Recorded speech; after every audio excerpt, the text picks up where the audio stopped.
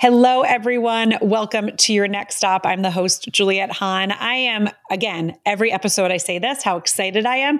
But this particularly is another episode that I am super pumped about because I can't wait till you guys hear the story and how it's going to play out. So my guest is Gail Gibford Capdepon, and she is my guest. And I have to say, I'm so excited. So another woman that I've interviewed, Rebecca Nunez, after our interview, she said, "Oh my gosh, you have to speak to Gail." So this is not like a LinkedIn connection. This is and this is how I love when these stories and my episodes kind of come to fruition like this. So Gail, welcome to your next stop. Thank you. I'm excited to be here. And Rebecca said only wonderful things. And just in like the 2 seconds that we were talking, I know this is going to be a great conversation. I am nervous though, but it's going to be great. Welcome to your next stop. This is Juliette Hahn. I am a wife, mom, virtual coach, public speaker, and crazy obsessed dog lover. I am so honored to be able to take you into the life of someone that has followed a passion. Every week, I hope you are as inspired as I am. Welcome to your next stop.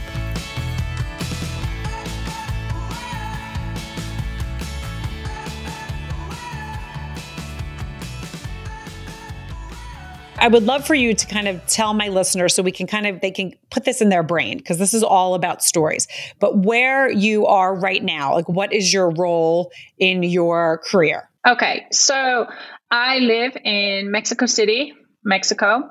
I am the AVP for brand creative services, sponsorships, and go-to-market for AT&T Mexico.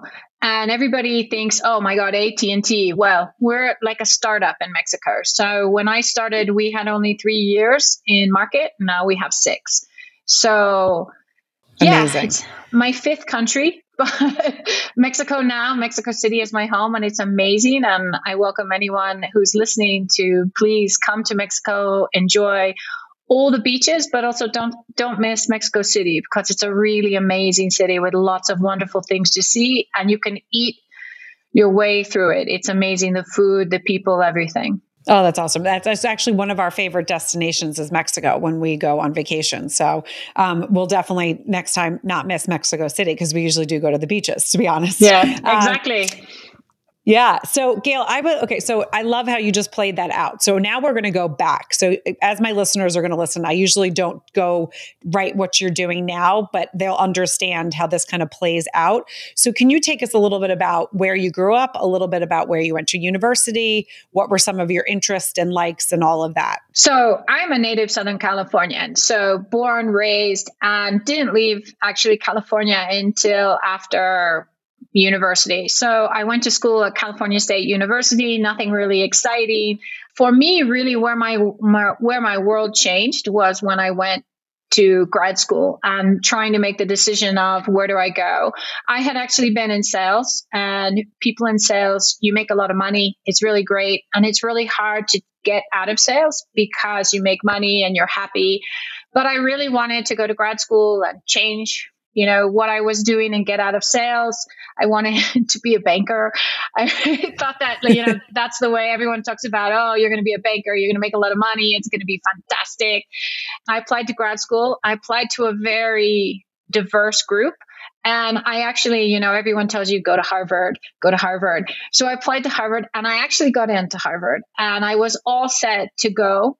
I went to New York City and I went to the Harvard Club and I was having, one of those mixers where you meet these fabulous people. And I met amazing people, bankers, and everyone was talking about big jobs and money. And there was a voice inside my head that said, this is not it, girl.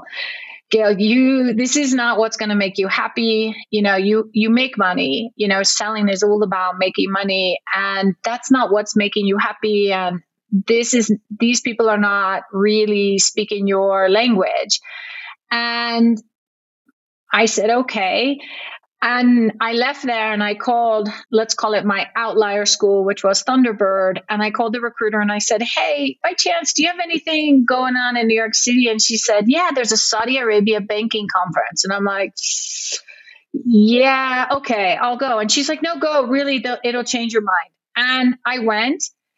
And all of a sudden, I don't know, there was a click. I met people who were talking about global things and talking about marketing and talking about being country managers and these amazing challenges, no electricity and trying to get your work done and trying to get your product out. And I don't know, something clicked and I just sat there and I said, yes, I want to learn another language. I want to, do this challenge. I think this is my place.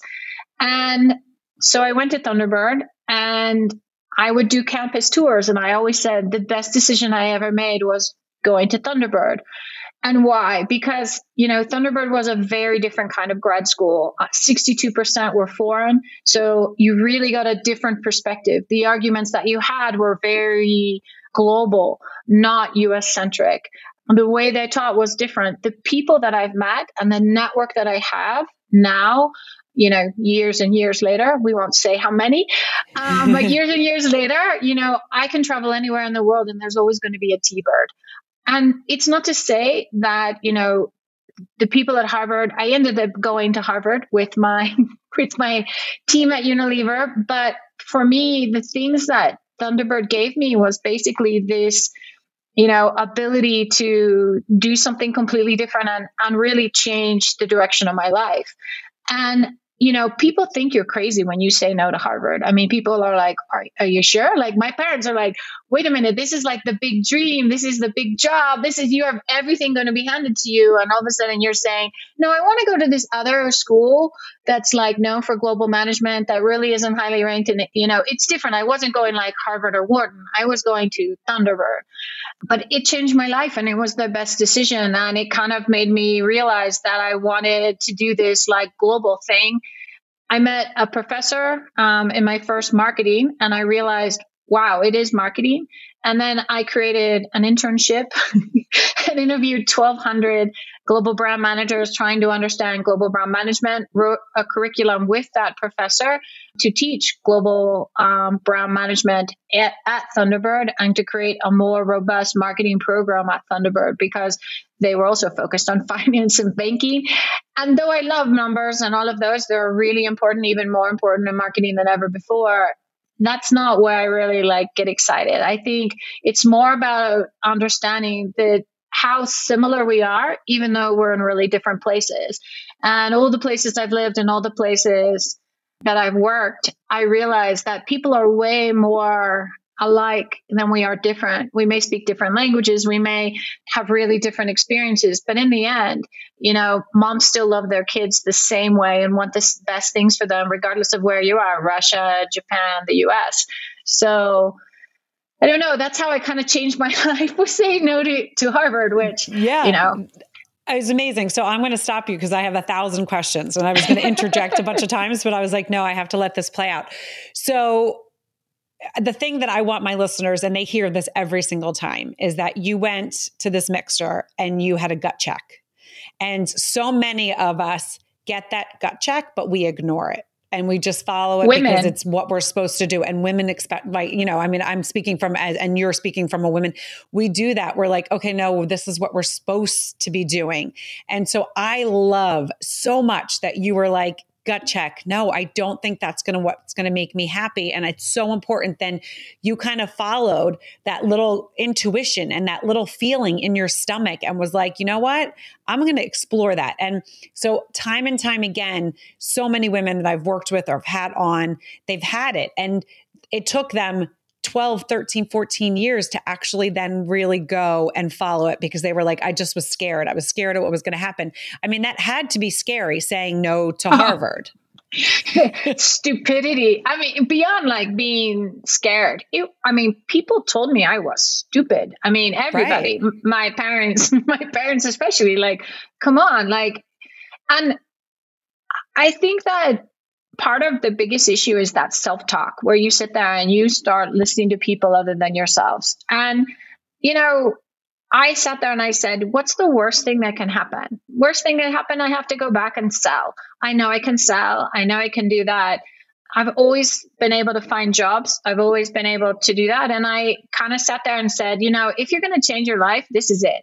This is the moment. Right. So you either are betting on yourself or not. And I think one of the key things, and I try to instill this in all my teams that I've had, is you need to believe in who you are and what makes you happy. And, Yes. more money wasn't going to make me happy. And I don't want to put down anyone, because the things that people were talking to me at that mixer were not the things that I really cared about. Right. And that's really being honest with yourself.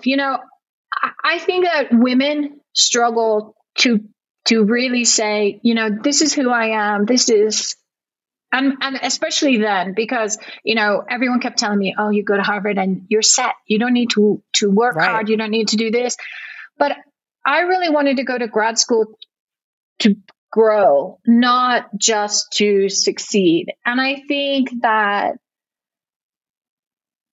decision and having faith in myself that, hey, this is all going to work out. And if it doesn't, well, we'll figure that out. That has kind of defined all the rest of the decisions that I've made, all the different places I've been, jobs I've had to walk away from, because we live a global life with a 2-career family, and someone always has to lead.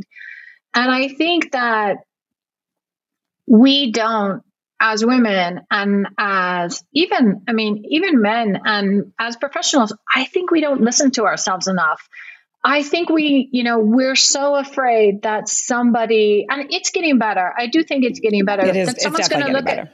that's going to look at our resume and go, what the hell were you thinking? Like, why did you do this? Why is that gap on your thing?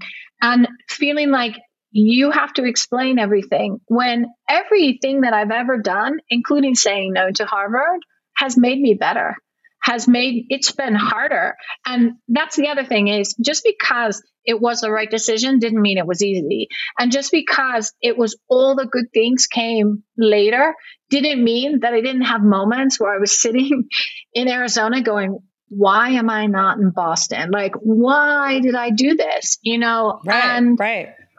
I even had recruiters, like when they would interview me and they'd be like, why in the world would you go to Thunderbird? Like, and even when I went and started working at Unilever and started getting more T-Birds into recruiting, I was with people from Duke, and they would look at me, down their nose at me and say, you went to Thunderbird. Ugh, you're going to have such a hard career here. Because they were all Dukies, and everybody, it's that old boy network and everybody. But you know what? I learned great things. I had a great network, and it was a great decision. And it all came because, I just went with my gut. And probably for the first time ever in my life, I really said, yes, I can. Right. This is right. So 2 questions there. So I do want to touch on your parents and how you grew up. Like, what did they do? Were they entrepreneurs? Were they business people?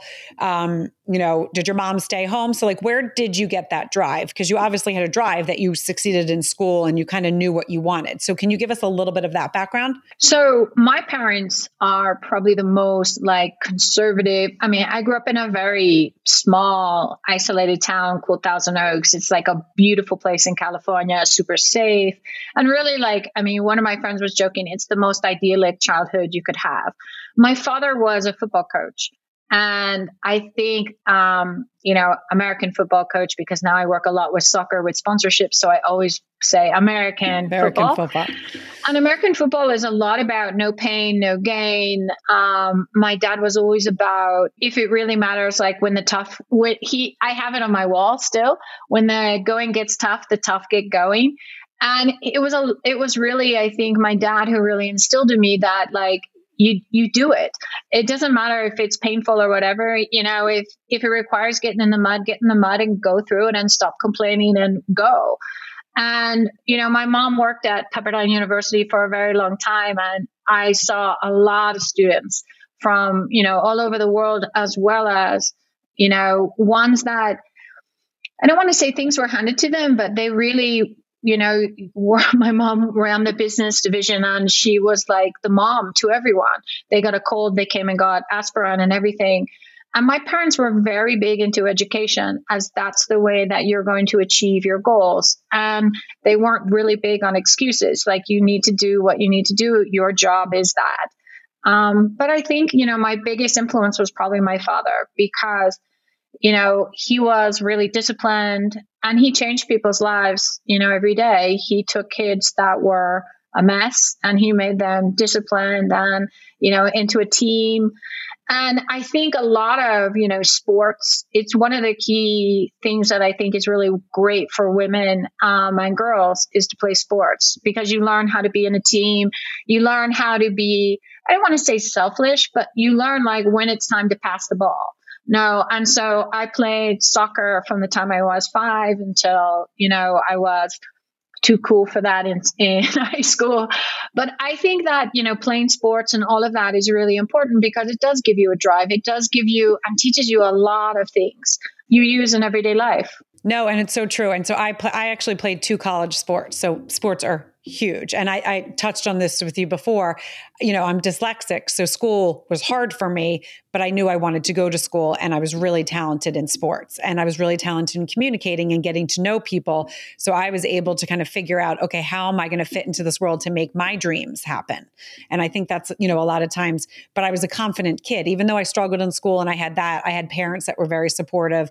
I had a lot of friends. I came from a good community. But it is also that internal. My mom says I was born that way. Like I was always, the cheerleader. I was always like, okay, I can do this. We all can do this. But I think also in the sports, that is something that you really do. And so I love, and this is what I love my listeners to listen to, because when you said your dad was an American football coach, I was like, okay, I got that picture. Because he, and football is like that. I mean, good or bad, right? I mean, so, some people could say the negative part, I know people that are, that are not athletes that think it's so crazy to be on a team because it doesn't give you the individual, there's a lot of different opinions about it. For me, sports was everything. I mean, it really shaped me. Those girls were my family and I loved it. And, we were there to support each other. And so you really do learn such you first of all, you learn work, like you have to keep up, like you need to practice outside if you want to be on this team and you want to show up. So there's things like that. And it's very similar when you take that and then think about it in your real life. It teaches you discipline, and discipline is good, Everybody writes about, I think sports gets a bad rap, but I think that there's one thing that it does teach you is not giving up. And that was the big thing is, you lose a game or you play again, you play another game again. So it's never like you lost forever. And I think that also gives you that ability to bounce back from issues and to also, I think that self-talk for women, where we sit there and we put ourselves down. It's not a zero-sum game. Life is not like that. And I think sports teaches you that too, because there's always a game tomorrow. There's always another chance for you to do better. And I think also in sports, you compete against yourself. So it's not that you're just competing against a team. You're trying to run faster. You're trying to do better. You're trying to do more reps. You're trying to lift more weights. All those things for me are valuable. And all of those things are things that you're going to laugh that I've seen in cultures that don't have sports, that the women don't play sports and stuff, and the women are lacking in those, let's say, those key things. But if you look at, the cultures that really have, women's sports from very young to this, and aggressive sports like field hockey and those, the women. That's what I played, field hockey and lacrosse. See, but those women are much more, in my opinion, equal in their cultures, in their thinking and that, because they've played and they've won and they understand it's about discipline. It's about grit. It's about there's always going to be a tomorrow. And, as much as people can say bad things about sports, and I'm not a huge American football fan with all the issues that it causes, there is something in sports that is incredibly valuable, and even more so for women. One of my favorite ads is the Nike ad of "If you let me play sports." It's one of those ones with all the statistics. Women who play sports, women who learn those lessons early in life, stand up for themselves. They're not domestic violence. They finish school. They're more committed. And, what you were talking about dyslexic, my daughter is dyslexic and my daughter has other superpowers. She has incredible emotional intelligence. She's able to advocate for herself and all of those things. I don't know. I think that, you look at how you grew up what your influences were. And I can tell you right now, I mean, I've always been a daddy's girl, and the way in which he taught his kids to play football and to be good citizens and good people is basically how he raised us, to be strong and not to back down. And he didn't raise me as a girl. He raised me, as a kid. And I think that's also different. As a person. So important. Not as you're a girl and you can't do this. And my dad would tell me, hey, you didn't give your all. I saw it. You gave up. You didn't run fast. And it's hard having a coach on the side with another coach. And you're like listening to your dad. You come home and you're hearing, oh, well, yeah, that wasn't very good, was it? So I think you also learn, you can do better. There's always a tomorrow. And I think that is really important for women, because when you're trying to balance it all, hey, you're not going to be a perfect mom every day. But hey, maybe I'm a great mom on Tuesday. I lost it on Wednesday, but I'm bringing it back on Thursday or Friday. So, and I think you need to give yourself that grace. It's not a zero-sum game. When I had twins, the pediatric, the doctor, I had them in Brazil, in Sao Paulo, Brazil. And he told me, this is a marathon, not a sprint. Being a mom is going to be one of the hardest jobs you've ever had. And for someone who is demanding of themselves and a high performer, he's like, you're going to struggle.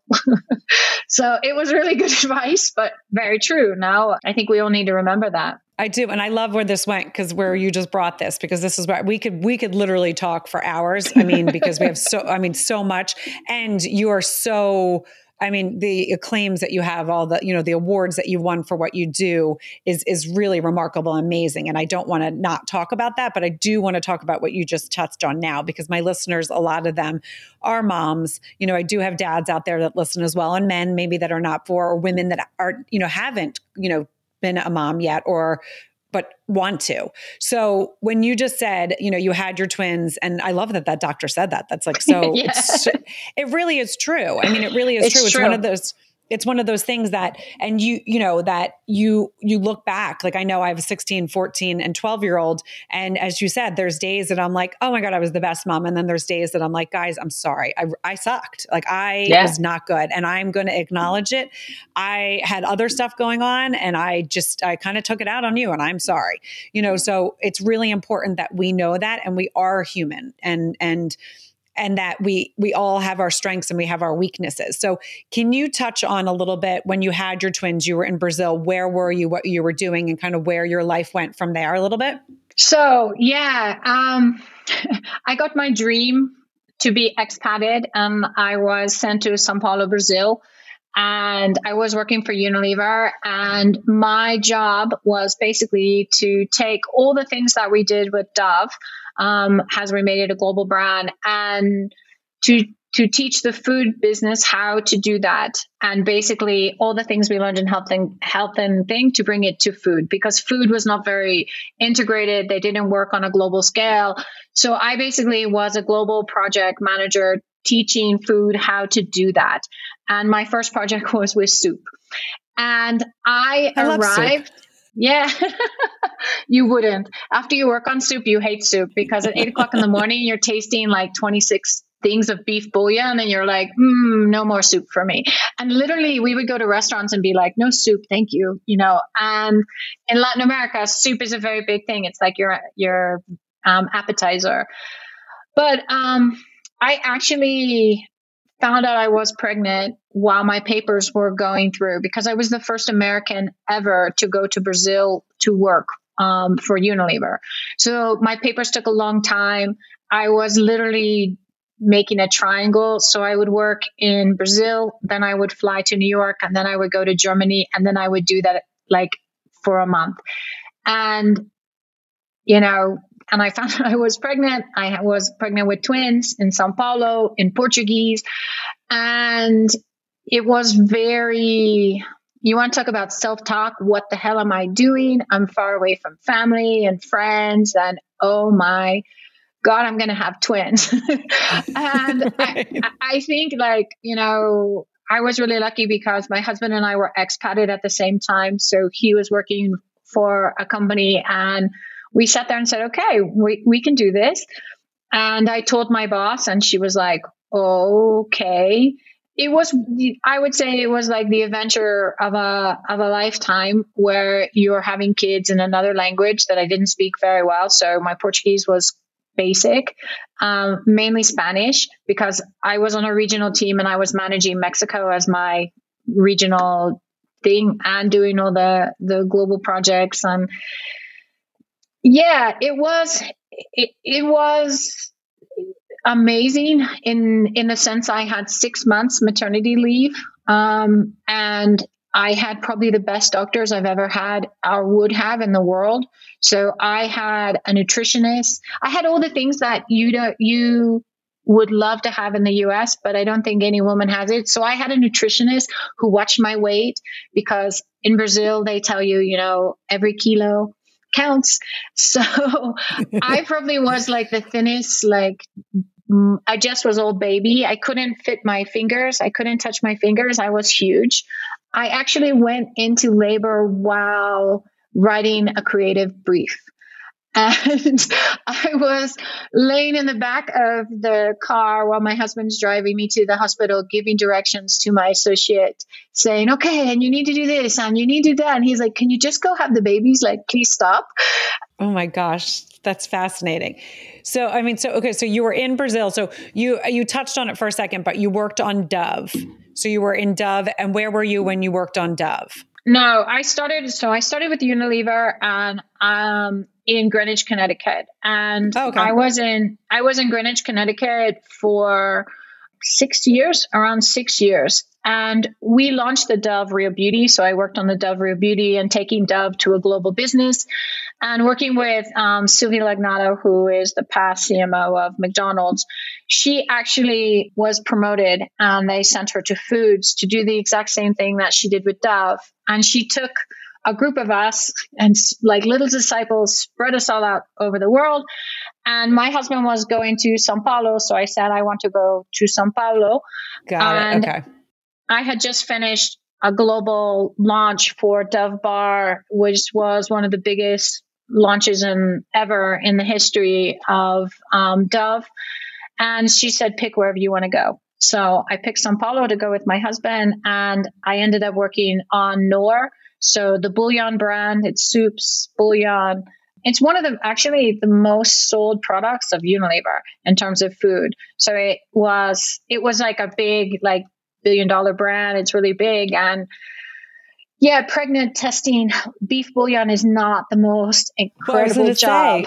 Right. So did you have terrible morning sickness? I mean, nothing. No, In that's fact, wonderful. It's because I was such a, let's say, a good role model of how to be a pregnant working person. There was a big baby boom after I had my kids, because everyone said, hey, if she can do it with twins, I can do it with one. So pretty much, I think the entire regional team all had babies like about a year afterwards. Right. But that's amazing. But so that's the other thing. And this is where it kind of takes us back to your childhood and your father. Right. It was like, okay, I'm pregnant. I am not like a woman that's going to lay around and be like, okay, take care of me. I'm still doing what I'm doing. I'm just pregnant now. I just have this other thing that I'm also growing and building inside of me. So that's why I love touching on a little bit about the way people grew up, because it always kind of goes back a little bit. Like, so you really got some core values and really deep core values from your family. And so it was like, okay, I'm pregnant, I'm going to do it. I mean, but that's one of the reasons why you see people that are that successful, like yourself, because of kind of where they were and how they developed. I mean, not everyone has a great childhood, right? So I'm not saying that like someone with a bad childhood can't do it, but there's something in that person's childhood that it creates them, and they help them get actually where they know that they have to, kind of either they don't mind getting rejected because they've been rejected so many times, or, they know the grit because they know how they have to work hard because of this and that. So I love how you kind of played that out. So you had the babies, you were in Brazil, which I absolutely love Brazil. That was one of our favorite trips that we went as my husband and I before we were married. And then you had the babies, you had 6 months off, which is amazing. 6 months off, and they didn't have a job. they didn't have a job for me. It's not that my job didn't exist, but while I was pregnant and having kids and taking 6 months off, my husband got another job in Mexico. So he was the lawyer, and he was doing a deal, and he sold his company to a Mexican company, and they were going to make him general counsel, and he would be a general counsel under the age of 30. So those are kind of the things you say, okay, we're going to Mexico. And they didn't have a job for me in Mexico. So they offered me time. So they gave me a sabbatical, and we moved to Mexico. So we moved to Mexico when the kids were 5 months old. And I imported my mom to help us, because you arrive, jet lagged and everything, with twins. And so my mom came to Mexico with no Spanish, and she really helped us, like, let's say, get everything together. And it was nice to have the time off to be able to get everything set in Mexico. And then every time my VP, because he managed Mexico as well, he managed all of Latin America, he would come to Mexico. We would sit down, he would review all the jobs, and he would say, no, I don't have anything for you. And we kept going on like that. And finally, toward the end of my sabbatical year, he said, I'm not going to find you a job. And I said, okay. And I said, that's all right. So then, my time with Unilever ended, and my next door neighbor, who happened to be Brazilian, who happened to be a trailing spouse because her husband worked for PepsiCo, she was interviewing at Coca-Cola, and she had just taken another job, not Coke, and they called her back for a job. And she called me like, you need to go now. I'm like, where am I going? She goes, you need to go to Coke. You need to interview. They're going to love you. Oh my God. And so I did. I walked into Coke, and I interviewed and met probably two of the most amazing people I have ever met in my life. And all the Coke people and the Coke family in Mexico, it's the best division of Coke to work in, are amazing. And that's how I came to work at Coke. I just literally, my next door neighbor said, go. See, that's amazing. I went. But And you know what, this is, and because we talk about this a lot on this podcast, is that, and I truly believe in God, but whatever your path, we all have a path. We all have a path. Yeah. And whether it's the God or universe that you believe in, it's when you're meant to be doing something and you listen, like, as we were talked about, you listen to that gut check right there, like before Harvard, and you were like, nope, this is not it. And it's just the path that we're meant to be doing. So like, your husband was meant to go to Mexico because this was also your path. This was also what you were supposed to be doing. And that's why you guys were put together when you were put together. And so I love that. I mean, you could have said to your neighbor, nah, I don't feel like it, right? I don't want to. But it was like, or I'm nervous. I don't know what I'm doing. No, but you were just like, again, because of your worth ethic, you were like, balls to the walls. Yep, I'm going to jump in, because you also had confidence in what you were doing, because you were in the path that you were meant to be in, and you were just owning it and going. And I think a lot of it was, to your point, Juliet, is just things kind of just happened. And instead of fighting it, instead of going, oh my God, and I had excuses, trust me. I didn't have a resume in Spanish. My resume was in Portuguese and English. And I'm like, oh my God, I don't have time. And she's like, I don't care. Do it in English. And I'm like, okay. And I think even when the conversation with the HR person from Coke, I'm like, hey, I'm here because my neighbor is really going to kill me if I don't follow this through. And she's like, no, you're perfect. And you need to meet the hiring manager. And I got to be honest, I'm very, very lucky, because I think that, whether it's fate or whatever, I also think that women need to help women more, because we don't always help each other. And when I say I got one of the best gifts from someone who, is a very controversial manager. My boss was a really hard woman to work for, but she gave me her mentor, and he probably changed my life more than anything, because she gave me a project, because in Coke, you don't really change Coke. I mean, it's Coke. And I worked on brand Coke. And it's not like you sit there and say, oh, I'm going to change the brand. You really don't. You work within a very tight framework. But she gave me this project about obesity. And she gave me the opportunity to present to him the strategy that I created for Mexico and he loved it, and he ran Latin America. So we created it for Latin America. And then he's like, he loved it so much. He brought the CMO, the global CMO of Coca-Cola, and the sustainability officer in to Mexico. And I presented to both of them, and we talked through how to mold this into, let's say the bigger global strategy against obesity. And I mean, she didn't need to do that. She didn't need to, she could have presented my work like everybody does, but no. And then I presented to the board of directors, and I presented to, the head of the group of Latin America. And, everyone kept giving me these opportunities where they didn't need to. They could have presented, my strategy, they could have presented all my findings, but they gave me, that opportunity because a lot of it is the passion, because I was so like, passionate, this is how we're going to do it. Yeah. And I think for me, the passion, that enthusiasm, and when you can give people that opportunity, and I do it every day with my team, if I don't need to present and they can present to, to the board, to the president, even to our CMDO, I want them to present because that's important. I got them all media trained so that they can talk about their work, because if you love what you do, it comes through. And yes. I think being able to talk about what you built, what you did, what you figured out sells better than me saying what you found, what you're passionate about, and that.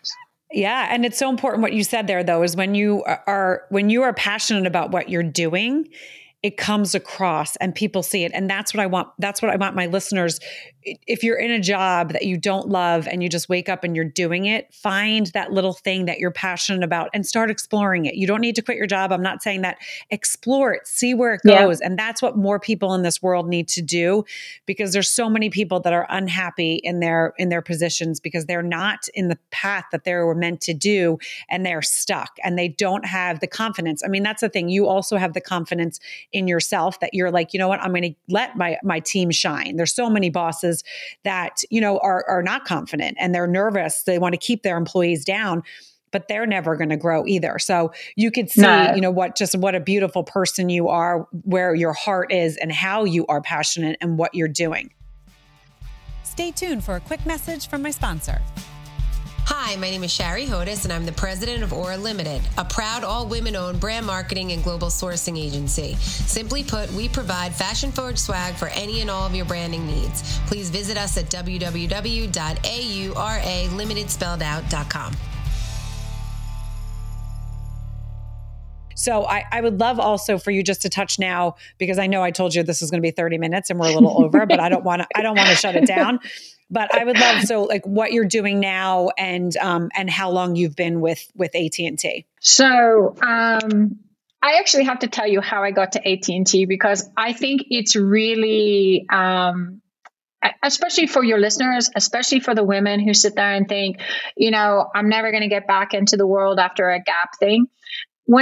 So I moved to Amsterdam for 5 years. So we left Mexico. And when we moved back to Mexico, one of my friends was working at Coke, and he would be my boss. And it's not good to work for someone that's your friend. So I said, I'm not going to go back to Coke, even though, I could have gone back and probably, gone and worked with him, and we would have been great. It just wasn't my feeling. So I went and I really doubled down in school, what a lot of moms do, right? You go and you're in PTA and you do these things. And I volunteered for a committee, and we were having our first meeting of the committee, and I met the general counsel of AT&T, who had recently become a board member of this school. It's an American school in Mexico. And we just started talking about, Starbucks, actually. And then we had the meeting, right? And I didn't think anything of it. I was asking questions in the meeting. We had a new headmaster, and I was talking about the PR plan, about crisis management. I mean, I was my typical, these are the things I know. This is what I do. And afterwards, he came up to me and he said, "Oh my God, you have to come and work with us. I don't care if it's a project or we can hire you full time, but you have to come." And I'm like, okay, yeah, whatever. And he's like, will you go to breakfast with, the CMO? And I said, sure. This guy was amazing. And I said, yeah, no problem. It's not, I don't have much to do. So, okay. And he's like, what are you doing? And I'm like, yeah, I'm kind of working with a couple of friends who are opening Etsy shops and, things like that. Nothing exciting. And so I went and had breakfast with him and the CMO at the time of AT&T, and we started talking about things, and I started drawing stuff on napkins, and I said, look, this is how you need to rearrange your marketing team. It's not going to work the way you have it, and hey, if you want to do a project, I can help you do a project.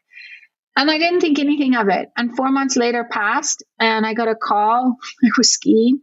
I was on the ski lift, and they said, the president of AT&T wants to have a meeting with you. And I'm like, is he coming to Argentina? Because I'm in Bariloche. And they're like, no. And I'm like, but I'll be back. And I had dinner with the head of HR and the CEO, and he says, do you want a challenge? And I said, sure. We shook hands, and he goes, okay, we'll figure out what job you're going to get. I'm like, oh, that's, okay. I love that.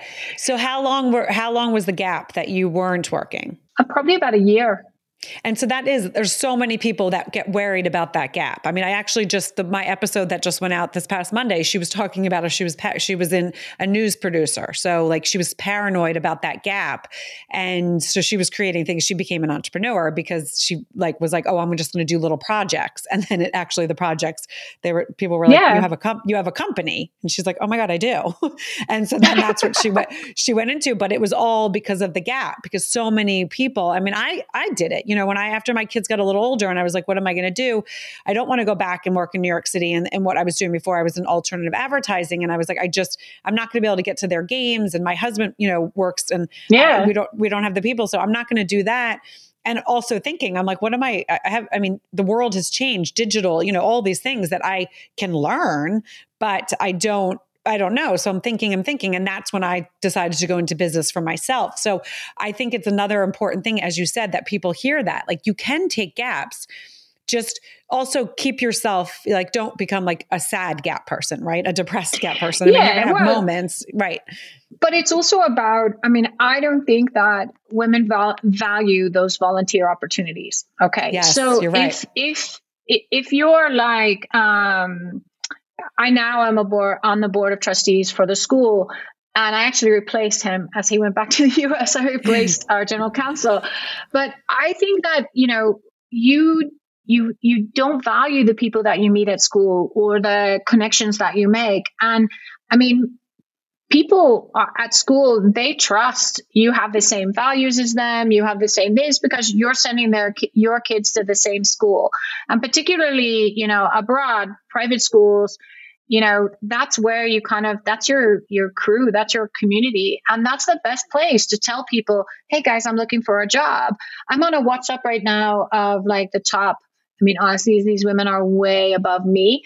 They're amazing. And we post all the time, hey, I'm looking for a rock star brand person. I'm looking for this. I'm looking for that. And they're all, CMOs, general managers, very high up in lots of great companies in Mexico. And it's our own little network.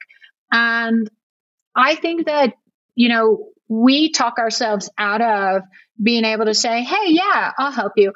And I didn't know that was going to be a job. I had given up. It took from the time I met him to when I actually started, it was 8 months. So It's not like, I also wasn't, oh my God, I have to have this job. I was sitting there saying, hey, at a cocktail party, I was like, hey, yeah, I went and I met, but I don't think anything's coming of it because, we went to breakfast a really long time. And the guy's like, no, that's how we work. We're really slow. And I'm like, okay. Right. It can be anywhere. That those opportunities fall into anywhere. But I also think those things you love to do, whether it's like animals, I have a friend, she loves animals, and now she has the biggest, what do you call it? Kenneling, pet. She kennels dogs, and it's big here because people go away and they don't have a place for their dogs and they don't want to take them. And It's a huge business. And she did it because she loved dogs and she couldn't find a good place for her dog to stay. So she created one, and then she started, building bigger. I think we just have to stop stopping ourselves. I think your listeners need to believe, and I know it's really hard with, like, in the US in particular, you have the Great Resignation because people are realizing that this is not making them happy. And I went to Harvard for exec ed. So I did actually go back to Harvard. And there's a book that I really want to recommend. So it's my old Harvard mentor. His name is Clayton Christensen. And so we went back and I took a class with him of disruptive innovation with my team from Unilever. So Unilever sent us there. And he was honestly pretty cut and dried. And I really, I learned a lot from him and I stayed in touch with him over the years. But he wrote a book called How Will You Measure Your Life? I'm reading it because I always get it wrong. And here's a guy who worked at Harvard for like the majority of his academic career, years and years. He saw high performers and he saw people getting very lost. They were like really high performing and they were really successful, but in the end, they were unhappy. And this book, for me, when I read it, I mean, I instantly emailed him and said, oh my God, this is, life-changing. And it's because, it's not about the title or the level or this. I mean, I could feel that I'm a failure because I look at the people that I worked with and they're all really well-known CMOs in the US. And I'm not, right?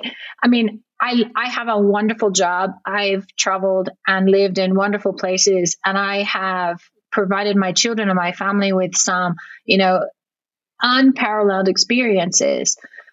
But I'm not a CMO, and I'm not at the level that my peers or the people that I started or graduated from grad school are at the same level, because I went a different way and I did different things, and I prioritized my family, sometimes my husband's job, over getting that next promotion or that next thing. And that's okay, because honestly, I think I've done like the stuff that I've done. I mean, really, truly, my resume is a very unique work of art, And right. I think that, it made me, who I am. It made me the mom that I am. It made me the partner that I am. Would I go back and change some things? Probably. But, going to Harvard isn't one of them. Leaving Coke isn't one of them. Choosing to be a global nomad and follow my husband when it was necessary and leave, opportunities on the table because that was best, or not work. I think in total, I have maybe 7 years of gap, in all my years. But I look at my kids and, they're 14 and thriving, and it's worth it. And I think that's to what you need to tell your listeners is you need to make your own path. And I don't think that it's a title or that. It really is you. Write your eulogy now. I think someone said that in the 7 Habits of Highly Effective People. Write your eulogy and you'll know what you're focused on. No, that's so true. And one of the things that you touched on, which I think is so important, because this is, one of the things that I talk about a lot, is being aware of your surroundings and talking to people and hearing what people's stories, because that's how you network. And when you learn about people's stories is when things also start going in your brain.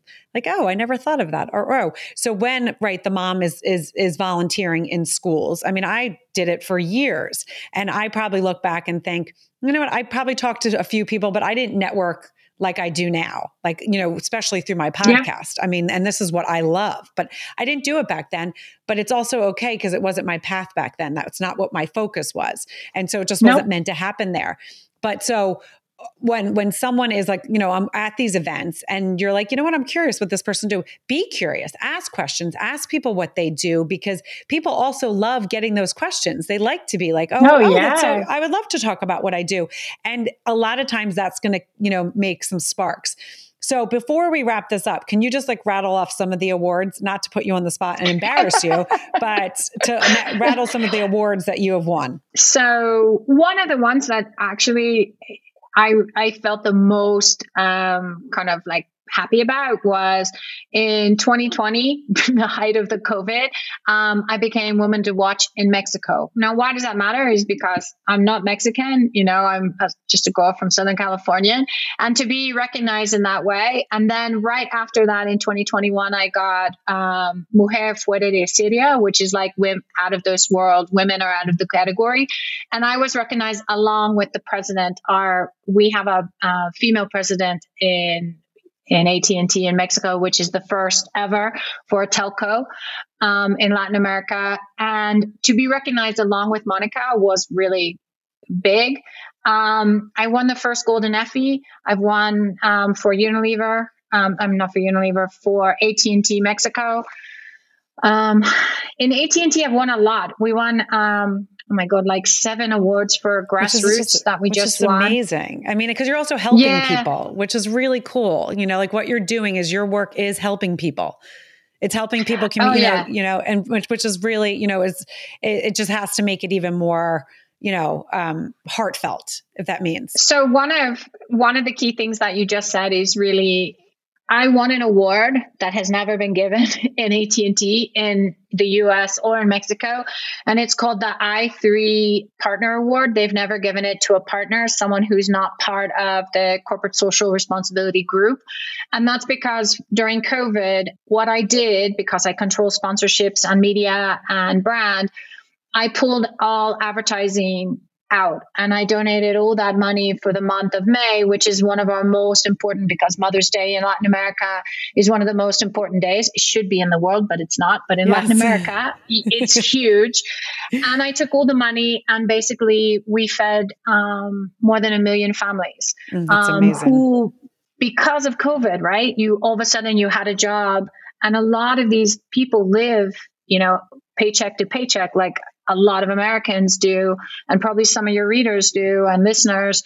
Now, it's really critical that these people got food for their families and all of that. And so I was recognized for doing that because no one ever thought to do that. Like no one ever thought, hey, advertising is not important in this crisis. We didn't know how long the crisis would last. But, so I've been really lucky. I mean, I won the first social Effie for Coca-Cola in Mexico when we launched the plant bottle. And I mean, top 100 women in Coke, a lot of wonderful things. I have been recognized everywhere that I've been, in Unilever, in Coke, and also in AT&T. And again, a lot of that is because I've put together really incredible teams who are amazing. And my team in AT&T is no different. And, it's been a fun, I have had fun in every job that I have gone to and every adventure that I've taken on. And I've been lucky enough that I've been recognized, as that. And that's why I think, if you want to talk inspiration, is having someone who I have jumped around from country to company to everything. And, one of the most important thing for me is about having women believe in themselves, that they can do it too. I shouldn't be an exception. I should be the rule. Yes. That everyone should be able to do what I do and what I've been able to do. And I tell my team that. We launched See Her in Mexico, which is really necessary. We also forged a landmark, let's say, relationship with the Red de Refugios to stop domestic violence because of COVID and all the issues, the toll that it's taken on women. Because you can't be your best if you're not safe in your own house, right? Right. And I think one of the key things, for your listeners to really know is COVID has been harder on women and moms, working moms, stay-at-home moms. We've taken the brunt of it. And we have a lot of work to do together to get us back to where we need to be, right? And where we've been, because we're now going to be, from a workforce in the US, the lowest since the 80s. So we need to support each other, and we need to get back to where we were, and we need to get more women back to doing, great things and making a difference in the world, because we're the ones who do it, to be honest. We're the we're the engine that makes the world go. And all the places I've gone, all the places I've lived, it's women really, in my opinion, who make that big difference. And the next generation, the ones that we're raising, are also the ones who will really fundamentally change the world. And hopefully, the conversations that we're having here, they're going to be like, oh, Mom, how could you talk about those things? That's like, so passé. Those are all, we've had all those rights and done all those things. And, we don't need to worry about those things anymore. It would be fantastic. Right. I know. Right. I mean, and that's the thing. And you could just hear your passion and your love for what you're doing. And so that's the other thing is, we really need to do that. We all need to tap into it and figure it. And not everyone is as lucky that they find it as early, but it also just means it wasn't meant to happen then. Like if I was doing this back in the day, I wouldn't have the same passion because I wouldn't have the same love for this. And it doesn't matter that I'm 48 and I've literally found like what I will do until the day I die, because this is what I love and I'm obsessed. And I love highlighting women like yourself and giving you a platform that can get your story out to different, all different countries. We have a lot of people in India that listen and a lot of people in the Asian markets that listen in Russia. And, it's those things. I want those women and the United States, everywhere to listen that we can be better and we can help each other be better. So just like your neighbor was like, I have a job for you. I think you need to go interview. Think about that. When you hear something, think about the network that you have of the women, the friends that you have, and just say, hey, do you want to do this? I have an opportunity that maybe would be good for you. We all need to be better for each other. And I so agree I love it. And I thank you so much for coming on Your Next Stop and sharing your story. Again, we could go on for hours and I know we could. We definitely could. No. And to be honest, I mean, this is so wonderful for me. One, because I can do it in English and I don't sound silly like I do when I speak in Spanish. But no, I am really passionate about it. And I am also, I really want people to understand that if I can do it, why can't they? Yes. And, the simple things about, age is just a number. We said that all the time in Dove Real Beauty. It is just a number. It really and is. It shouldn't be something that you stop because, our kids are going to live to their 100. So, to pick one thing that they're going to do for the rest of their life, it's not. So why should we limit ourselves? We can reinvent ourselves multiple times in multiple places. And, some of the most amazing women I met were in Asia. Some of the strongest iron women that I met in Asia because, in Dove, we worked all over the world and talked to women about beauty and everything. And it was amazing. Yeah, we have a lot of work to do, but hopefully, we took one small step today. We definitely did. So where can people find you if they want to learn more about you? Where is like the place? I would say LinkedIn is probably the best. So my name, Gail Gipford Capdepon, is probably the best place. And you can friend me. And I try to post, I post a lot of things about like See Her and links like that. And, pretty much everything that we're doing in AT&T and also celebrating things that my amazing network is doing as well, because I have a lot of amazing friends around the world and my posts are sometimes in a lot of different languages. So you can use Google Translate to look at those as well.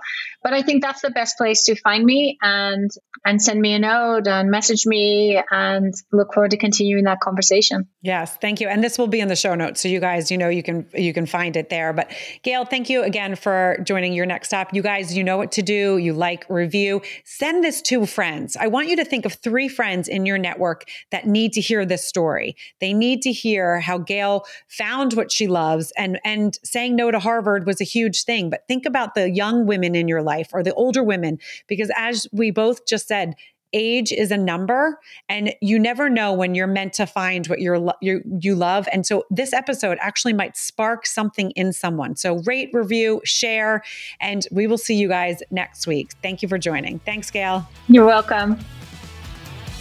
I hope you liked this episode of Your Next Stop. Please subscribe to my channel, share with your friends, and join in each week.